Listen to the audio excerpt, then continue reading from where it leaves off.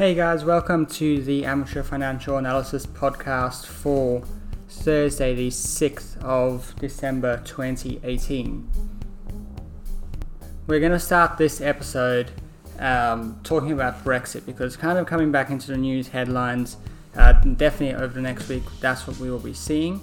So whatever your opinion on Brexit, I think that people currently are sitting in a bit of a state of what is happening. Is anything actually going to happen? What's the deal here?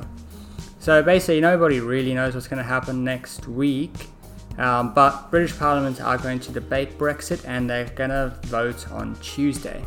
And I'm not going to be honest, I don't quite understand Brexit and all its complexities, but here's what I do know. So basically March 29th of 2019 is the date that all of this debate and arguing and news headlines is heading up to. Because on that day, essentially the UK leave the EU. And if there is a deal in place, then that succession from the EU will have some sort of plan and there'll probably be some transition period and everything. But that's currently being negotiated, and all those deal terms are enclosed in like a 500-page document which lays out everything, and it's really like divorce proceedings, and who gets what, who owes how much to who, and who's done what wrong essentially. So the UK actually owes the EU something on the order of 40 billion euros, and basically what needs to be decided is immigration and movement between the UK and the EU and trade between the UK and EU. Particularly interesting here is the fate of the border between Ireland and Northern Ireland, because that is effectively is going to become a border between the UK and the EU. So the trade and movement over that border has to be regulated, but nobody wants a return to like the wall on the border with towers and lookouts and everything. So whatever terms are negotiated, they actually have to be accepted by the UK Parliament and then by the European Parliament before the March 2019 date. And if this doesn't happen, then there will be no deal and the EU and UK will go their separate ways without any sort of transition over or anything like that. So Theresa May is seeing major challenges in Parliament as both sides of the Brexit debate are unhappy with the deal. Pro-EU MPs are arguing that the deal puts Britain worse off than being in the EU, while anti-EU MPs are arguing that the deal keeps ties to the EU far too close. But by Britain leaving the EU, they will no longer actually have a say on the direction of the EU or anything like that. There's also been some talk about revoking the Article 50 declaration, which is the succession from the EU declaration, so that would stop Brexit altogether. Though it seems quite unlikely, but we'll have to see how that develops over the next couple of days. Okay, so the China-US trade war is basically causing panic attacks all over markets at the moment, and the G20 truce from the weekend is only seeming to make things worse. Basically, it's because we don't really know what's happening. There are people being assigned to the negotiation table, which is going to take 90 days, but we don't really know what either side sort of wants at this point and what's actually been discussed at the G20. And Donald Trump's not making us feel any better by calling himself Tariff Man on Twitter. So that's what caused the stock rout the other day, pretty much. The other thing that caused this stock rout is the Treasury yield curve inversion. So whenever the yield curve inverts, alarm bells definitely start ringing. And that is exactly what happened in the United States the other day.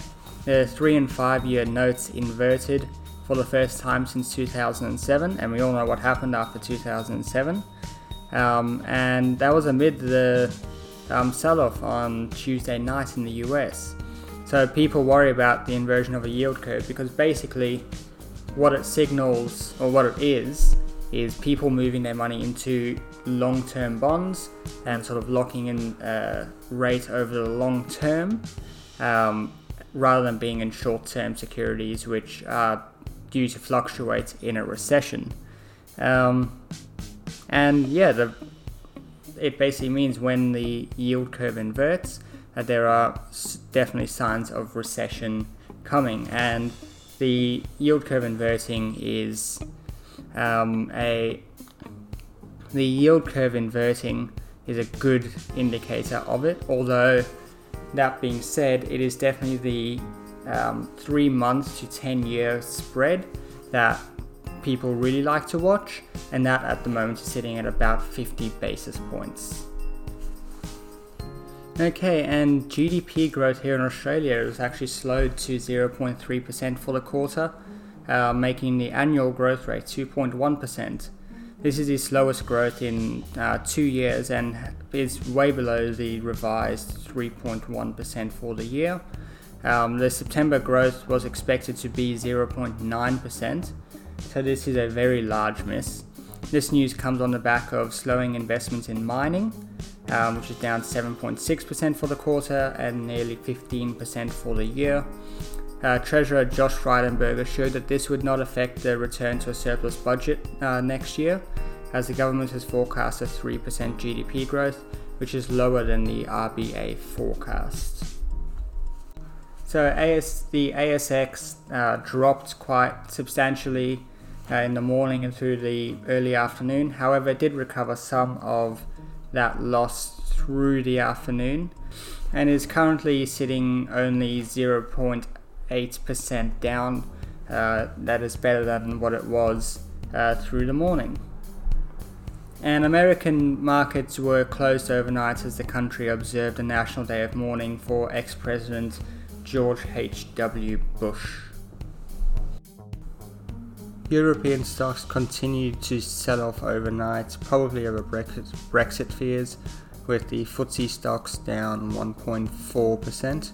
The ASX futures are currently up 7 points or 0.1%, so we'll likely see a small jump on the open and hopefully see that momentum carried through the rest of the day.